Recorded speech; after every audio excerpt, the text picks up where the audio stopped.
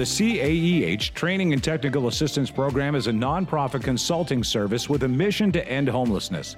Their goal is to support and accelerate an end to homelessness by providing high-quality, accessible, affordable, evidence-based coaching, training, and technical assistance.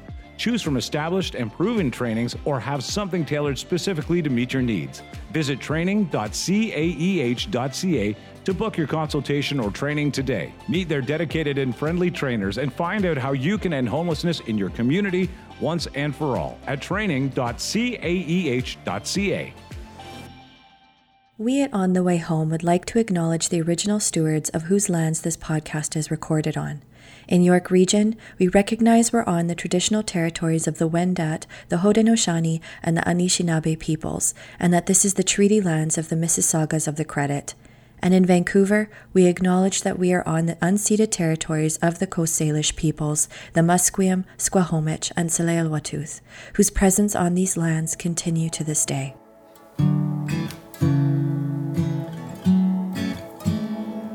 Welcome to another episode of On the Way Home. I am Michael Braithwaite from Blue Door, and as always, I am joined by the wonderful Stefania. How are you? What is new at the Canadian Alliance to End Homelessness? Oh, it's good to see you again, Michael, and thank you for asking. I'm good, and there is so much new at the CAEH.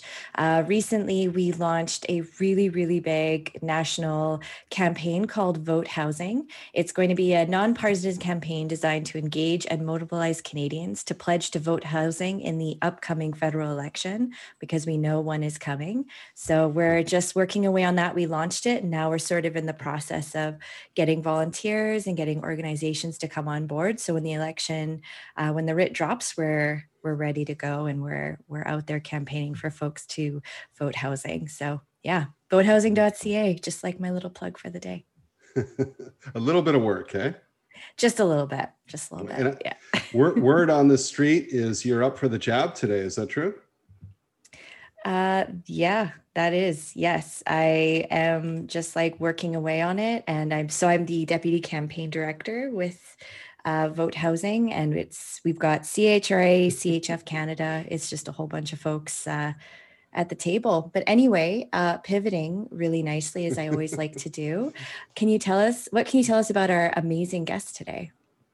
I'm really stoked to have this guest on today. We have the incredible Carol Saab. So Carol is the CEO of the Federation of Canadian Municipalities, and a great intro as deserved. So she's a tireless champion for cities and communities, driving an ambitious vision for local government leadership and building a more sustainable, prosperous, and inclusive Canada. She's an accomplished strategist with a decade of experience in federal and municipal advocacy, high-performing, goal-oriented. Carol has been a driving force behind watershed achievements for municipalities, securing unprecedented investment and progress for cities and communities.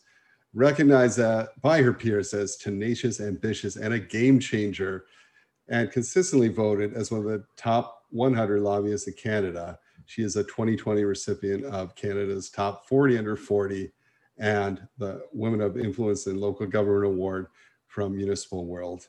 Wow. Carol, welcome to the show. Thank you very much. I'm so pleased to be here with you both today. Sorry, I just have to pause 1 sec. My program just crashed. Sorry, 1 sec. Oh no. So sorry. I just have to get the questions back up. So sorry. Never happened before. I guess I was due for some technical issues. I saw the look on your face and it wasn't good. No. I was like, why is this happening now? Sorry, 1 second. I know, I'm so sorry. Don't be. It's the beauty of editing. Right? I know, I'm just creating more work for Mike. Sorry, I'm just gonna check this 1 sec.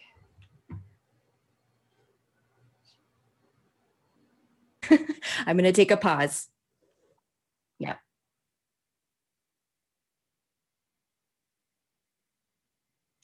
Carol, it's so exciting to have you on the show today. Thank you for making the time. So you took the reins as CEO last June, so you're coming up on your year. Tell us about the journey you took to become CEO and what leading during a global pandemic has been like. Interestingly, my journey to this role, to sort of politics and then eventually local government, really truly began with a motivation toward ending homelessness. So it's a timely question that you're here asking me, and perhaps less surprisingly, a real belief in community building. I was born in Lebanon, but I grew up in Scarborough, Ontario, and spent a lot of my youth in downtown Toronto, which I tell you built very deeply within me sort of an imperative to contribute to tackling homelessness. And, I define myself as an organizer to my core. I've seen, firsthand the incredible and incomparable impact of grassroots community organizing and community development. But like so many who do that work, I was frustrated with the limits of what was possible without a more enabling policy and political context, which then drew me into federal politics, again, sort of purpose-driven on many issues, but chiefly housing when I first started. But then I quickly realized after spending a bit of time there that I wanted to find a way to merge the two realms, the bigger picture change we needed across the country with the on-the-ground tangible action. And so enter local government, in particular FCM, where I've now been for almost 11 years. And as you said, coming up on 1 year as CEO. I have to say, in my time with FCM, I've learned more about cities and communities, what makes them tick, their frontline challenges, sort of the opportunity, the innovation they can drive than I honestly believe than I would have in a lifetime otherwise. And I've been immersed in the complexities of our country, the very unique realities that come together to form our fabric and that need to be considered in all the issues we face uniquely. And so that's why I insist in our work that we are, dogmatically focused, member focused in our work. And so that's what brought me to this point, taking on this role amid a pandemic. That's been something. No doubt, it's brought incredible challenges, but also really, truly inspiration. Watching our members being a part of what's been happening on the grounds in cities and communities across the country, and honestly, our staff team banding together to do whatever was necessary to make progress against this pandemic to keep Canadians safe. And so, when the pandemic started, we were determined to do what we were best at FCM. We see that as, helping and empowering our members to lead the way to serve Canadians in their communities. And given the scale and the urgency of this crisis, that meant, really revisiting all of our plans, completely retooling our focus, our resourcing, to focus very deliberately on pandemic response. Since day one, the local leaders have been working flat out to keep Canadians safe. They've been doing that in the face of rising costs, plummeting revenues. They've kept municipal services going strong, everything from, the frontline essential workers to public transit to shelter for vulnerable residents. And our job at FCM is at all times, and particularly at a time like this, to ensure that they are connected, that they're informed, that they're resourced. And so that means bringing them together strategically to enable shared best thinking. And developing tools they can leverage locally and being that link to the federal government to ensure a coordinated response that reflects the realities on the ground. Key to that has been the work that we led throughout this pandemic to secure the emergency supports for operating costs in our really historic agreement with the federal government.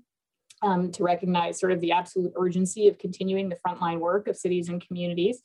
And as this pandemic continues, Canadians are going to keep depending on their communities and cities to deliver the essential services. Many municipalities are still taking extraordinary measures for residents. We're going to have to keep those services going strong. And now we need to also tool them up to drive a recovery. And we need to find a way to do all of that in a way that leverages the hard lessons we've learned in this pandemic to come out of it with a very, fundamentally more equitable country and one that's more sustainable. And so it's been quite a year. It hasn't been easy, certainly not what I expected, nor I assume what any of us did. But honestly, I can say chock full of motivation. And as I say to our team constantly, change is our new normal, and we've got to be the absolute best at not only managing it, but leveraging it and thriving. It absolutely is the new normal. And listen, so I am an avid follower of you on Twitter. And so here's my challenge to you. So you talked about the work that SCM is doing now during the pandemic. But if you had to explain, if I know you have young children at home, if you had to go into their class and explain to the class what the federal FCM does on a normal year outside of a pandemic, how would you explain that? Yeah, well, I haven't yet gone into their class, but it's not a fundamental, not a hypothetical, I mean, because I have had to try to explain this to my children who are quite young. So I'll give you that context before I answer. One's just turned 4 and one is almost 9. And so I say to them, that one of our most fundamental needs as people, and one of the most important things we can do is to build and live in community with one another, and for communities to be healthy, to be strong, amazing places for people to live, to work, to play. A lot of things have to exist for them. And, I always try to get my kids to help me sort of name those things, and they come up with the things that are relevant in their context, schools, clean parks, the library, and we start talking about homes, and we start talking about other critical parts of the infrastructure in their communities. And so I say to them, Mama works with the leaders of those communities, mayors and others, and leaders of our country to really do everything we can to give our cities and communities the best chance possible at being healthy and strong communities for every single person in them, no matter who they are, where they came from, or what they have. And I mean, fundamentally, that's it, isn't it? That's who we are as people. It's what we should be aiming to do. That's how I choose to contribute. I can tell you, though, I've heard my son recite that to somebody who's asked him what his mom does. And it doesn't quite translate the same way with that sort of moral imperative that I've tried to drive with him. I think he says something like, my mom works with mayors. But, I'd like to think that deep inside him and his brother are these budding community builders in whatever way they choose to manifest that in their lives. That's amazing. And I love that so much. I have a son who's 3, so I completely understand the challenge of describing what you do. At this point, he's just discovering computers, so he's a little behind on what I actually do with it. So on that same thread, what would you say are some of the biggest challenges facing local municipalities currently? Oh, yeah. I get asked that often, and I'll tell you, given the various and different challenges facing municipalities across the country, there's no short answer to that, but I'll try to succinctly say it. Obviously, right now, COVID and crisis response is going to continue to be a top priority. Our members are driving vaccine rollout, thinking about reopening as we go forward. I alluded to it earlier. Municipalities have taken a massive revenue hit right now. I mean, truly, it was forcing to a crisis situation in many cities and communities across the country, particularly given transit and the revenue that has been lost in transit operations, that we're going to see a hangover of that. It's not going to jump back on day one. And so how we continue to resource cities and communities so that they can continue to deliver in the context of the recovery they need to be able to drive is going to be a top priority. And then, of course, we have a real opportunity in the recovery to drive a transformation. And so you look at issues like climate, which includes transit, includes natural infrastructure. It also includes, how are we going to help Western communities make that transition to be also thriving in the post-COVID context. Certainly, housing, homelessness, and mental health is going to remain a top priority for cities across the country. We'll talk about that lots, I'm sure. And then there's a gambit of issues that are unique to rural communities. Everything from the lack of access to broadband for everything from health services, online businesses, education, all the way we saw in COVID, the potential impacts on the agriculture chain and tourism industry. And now, with the announcement of Greyhound canceling service in Canada, strengthening rural and regional passenger bus service, which is such a critical link for so many, especially our most vulnerable, is going to be a really critical priority too. And so it's a big list of things. I've pulled out a few, and then in the context of how we use this moment to build a better country that we want to come out of this, doing all of this with a really meaningful equity lens applied to it is going to be both an opportunity and challenge for cities and communities across the country.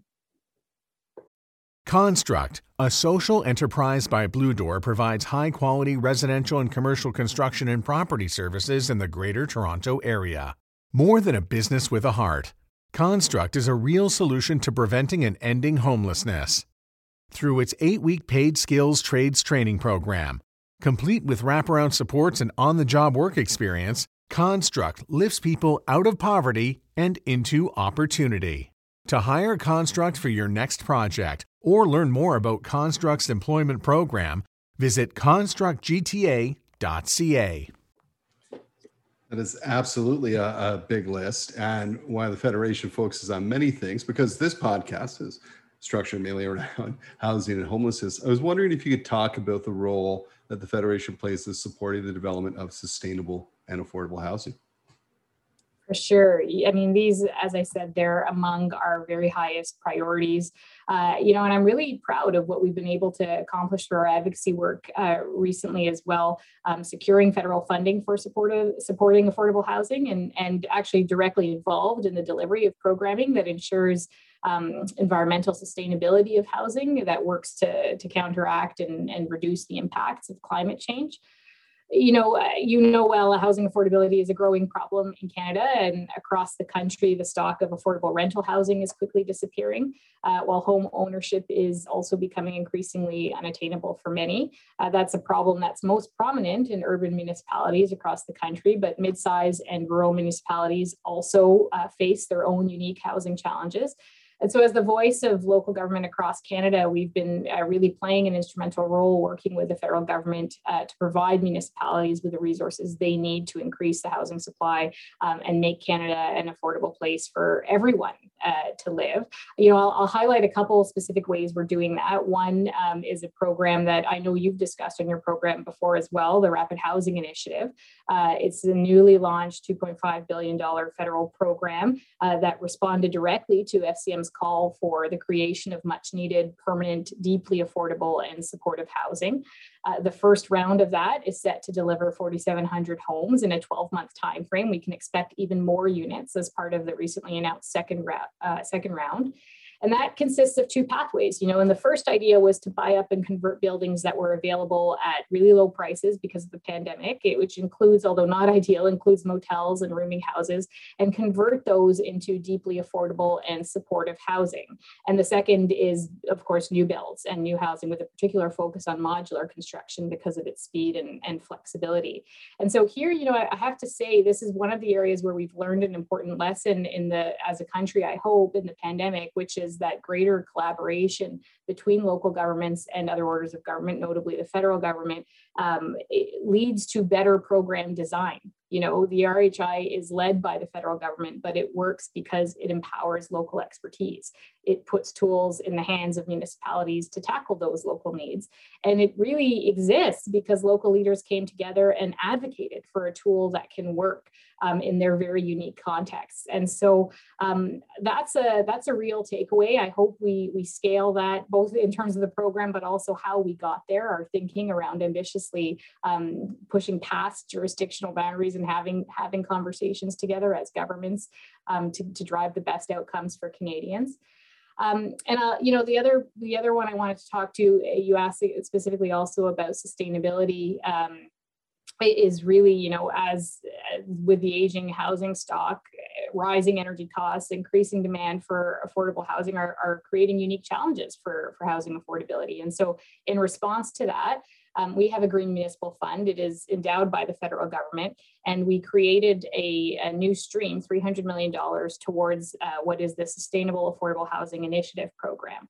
And that's to help do things like upgrade existing housing units or construct new affordable housing units that reduce energy use and GHG emissions, that will increase housing and energy affordability, and increase building quality and the comfort and health and the well-being of their residents. And so this is a program and initiative that we're offering right now. It's grants and loans to support those kinds of highly impactful environmental projects from their inception all the way through to construction.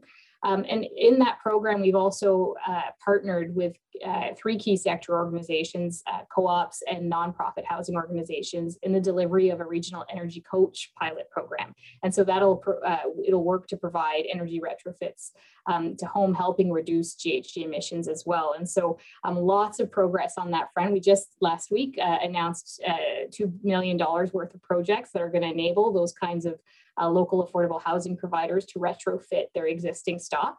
And that is going to result in just that one announcement alone will result in over 1,300 efficient and affordable new or retrofitted homes. And so there's a real opportunity as we think about how we address this crisis, as we think about how we invest in housing coming out of this towards a recovery, to really look for that sort of multi-impact investment and do this in a way that is driving sustainability outcomes as well. Absolutely. And the key word there, as you said, is it is an investment. Carol, we talk with all sorts of amazing Canadians like yourself that are showing leadership in the sector, but sometimes we look outside of Canada for inspiration to prevent and end homelessness. Sometimes it's Finland, Norway, the UK, and we borrow from them. I'm going to assume it's the same at your work at the Federation. And with that being said, can you talk about what other countries are doing great work that you might borrow or you might borrow from? Sure. I couldn't agree more with that. You know, when it comes to ending homelessness, we have really important work to do, and we've both got to appreciate sort of the progress we're making, but look at those kinds of examples of success to really guide and inspire us. You know, I want to start out, I'll give you, and I promise I'll get to international, but I do have to highlight a few homegrown ideas that I think, initiatives that I think are worth being on the radar and scaling. You know, in Alberta, for example, Medicine Hat deserves huge congratulations. They're very close to eliminating chronic homelessness. We see in Ontario, Guelph, Wellington, Chatham-Kent, and Dufferin County, they've all been successful in substantially reducing chronic homelessness. London announced in February that it has successfully eliminated homelessness among veterans. And so there's some real sort of domestic thinking and pilots that we need to really scale and leverage in our own country, but certainly we need to draw inspiration and some of the success from the international level. I'll highlight Finland as one of those examples. I really think we should be learning everything we can from Finland. They have truly embraced a housing first approach, which I fundamentally believe in. And those experiencing homelessness are offered high quality supportive housing with no strings attached. And as a result, their country is a world leader in terms of its level of homelessness. They're saving money in the process because demands on their police, their justice, their healthcare system are reduced. I mean, this is the thing we know about this, right? It's not only the right thing to do. It's not only so we don't only have a moral imperative to do it. There's also a very strong business case for why we should be tackling homelessness in this country. And we know, even in the Canadian context, that every dollar spent on housing and supports for those who are chronically homelessness saves over $2 in costs related to healthcare and the justice system, shelters and other supports. And so we need to be doing it. We need to be learning and drawing on these lessons where we go forward. At FCM, we're going to work on the issue of homelessness on several fronts. And so we've talked about already the need for more units of permanent and deeply affordable housing via programs like the Rapid Housing Initiative. But we've also got to ensure that we have the right programs to help people connect with appropriate housing. And so that's where our advocacy rounds out. You know, the federal Reaching Home program provides funding for areas like housing placement, homelessness prevention, and we're calling for a permanent annual increase to this fund. We're pleased to see that's been extended, not quite permanent yet, but getting closer. And I'm very pleased to see that kind of progress. And that's the kind of sort of comprehensive approach we're going to need to take to really make progress against what is a very important and shared ambitious goal of ending homelessness in this country. That's so great. And I really love the homegrown examples that you gave, because those are all Built for Zero Canada communities that we work with under the umbrella of the Canadian Alliance to End Homelessness. And couldn't agree more. And Medicine Hat is very, very, very close. We're actually going through the confirmation process with them right because they've actually sustained and have done it. So, which is super Amazing. exciting. Yeah. So we talked about how the pandemic has impacted communities across Canada. I mean, we're all living in a community right now. We're seeing those impacts every day. Can you speak to how the pandemic has changed things for the Federation? For sure, it's affected our work in many ways, and again, I'll start by highlighting the sort of the impact of the drop in revenues that cities collect to fund our social services, as well as housing and transit really has placed such incredible pressure on local governments and their ability to respond to everything, including the present health crisis. And I'll focus in on its impacts with respect to our work on housing. The pandemic really exposed the chronic shortage of social and affordable housing and the importance of having a quality home that provides a safety and is affordable. We know that every year, 235,000 people experience homelessness. Is just one of the many vulnerable groups the pandemic disproportionately impacts. And this chronic shortage reflects decades of underinvestment that has left far too many people without secure housing and at risk of homelessness. And it impacts one's ability to then meet other needs, such as food or transportation. It increases a reliance on emergency shelters when they should be the last resort. And more broadly, the pandemic's heightened our overall housing challenges. You're seeing high home price and high rents exposing people to major risks when incomes unexpectedly decrease.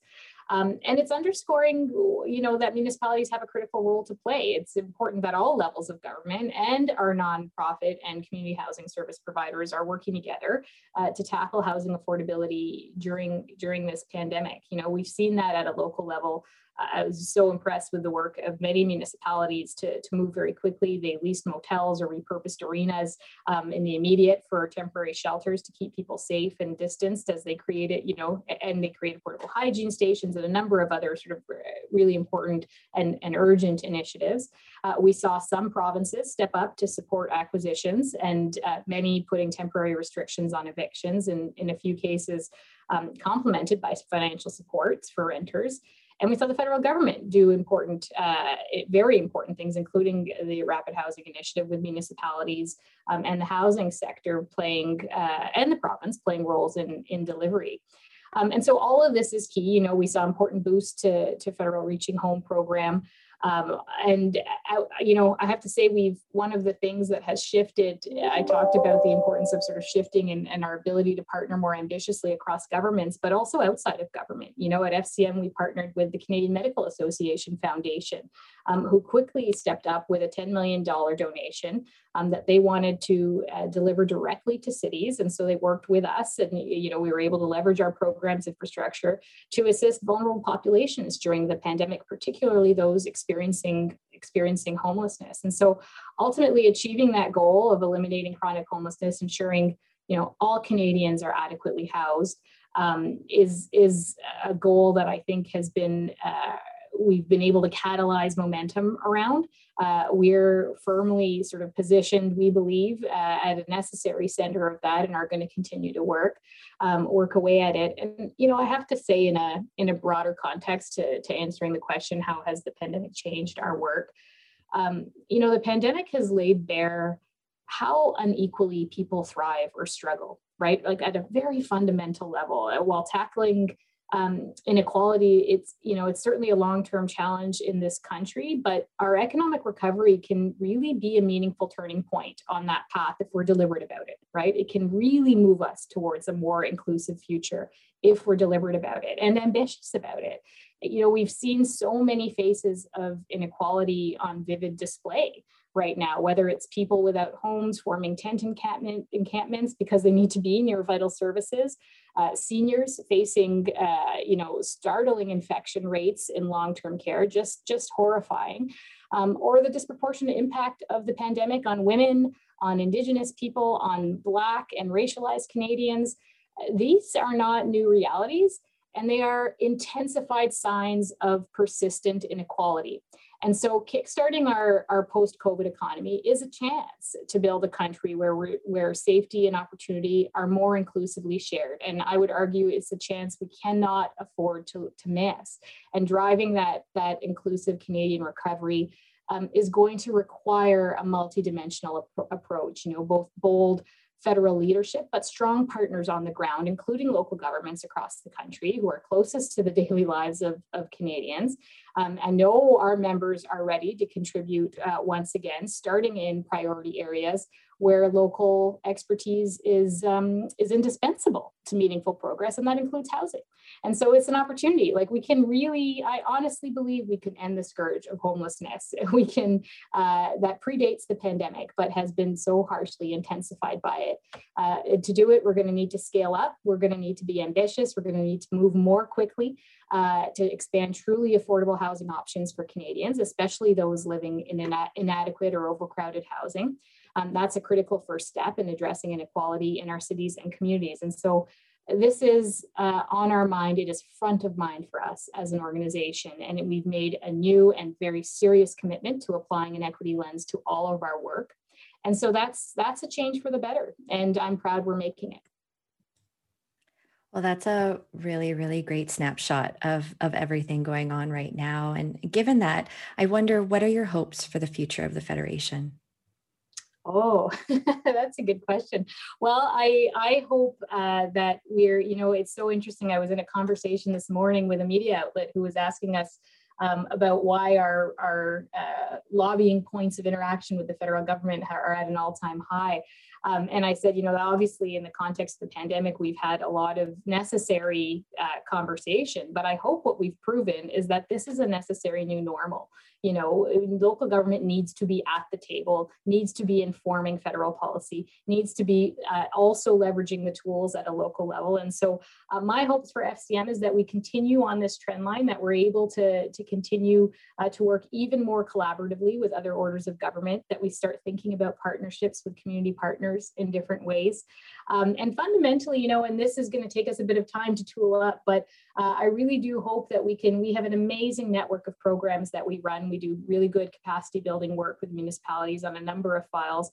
I'm hoping we can really build and expand on that to help municipalities leverage to maximum impact the tools within their bailiwick, including on housing. We know conversations like zoning and densification are critical to the equation. And so hopefully we can better support our members to make progress against it at a local level. You are doing very important and impactful work. Where can people go to find out more about what FCM is doing? So pretty straightforward. If you can remember FCM, then you can remember our website is fcm.ca. You'll find an incredible wealth of resources there, everything from our advocacy work to our programs, and how to get in touch with us if you don't find what you're looking for. Well, that's amazing. And it's been really, really, really great having you on the show today. Thank you so much for joining us. Thank you both very much. You're doing incredible and important work as well. And I'm so pleased to see this conversation being highlighted this way. So thank you. Wow. I kept thinking throughout this show, just going back to the beginning, Steph, when, if this is what Carol has done under the age of 40, what are the next 40 years? What do you have left, right? I mean, it's incredible work, and we're so fortunate to have leaders like Carol at the forefront of this battle in a tough time. I agree. I was a city reporter for a long time, covered a lot of cities here in the Lower Mainland of BC, and I really value and appreciate how important local government is and the impact that they have. It's really great to hear that they're kicking up their lobbying efforts to let the highest level of government know that, because I think if we're going to get anything done, it has to be on the ground, because on the ground, we're really seeing what's going on and can therefore figure out the solutions to best figure it out and solve it. Super articulate of me today. Well, in our world, right, a lot of that housing happens at that grassroots ground level in cities, and they've been hit so hard, as Carol put it, with around revenues, not bringing that in. The need has grown. So to have someone in a group be able to pull that all together and push the federal and provincial governments to do more is needed now more than ever. And so glad that they're doing the impactful work that they're doing. Absolutely. I couldn't agree more. Well, another fantastic guest, another great show. Good luck with all you're doing, the important work at the Canadian Alliance to End Homelessness, and I will see you next time. See you next week.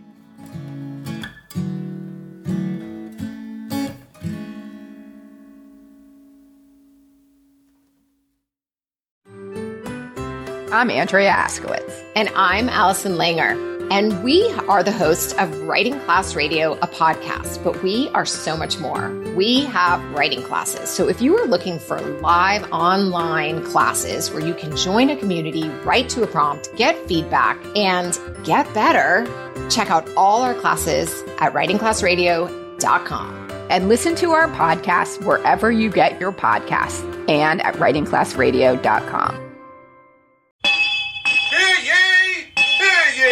Produced by Crier Media and distributed by the Sound Off Media Company.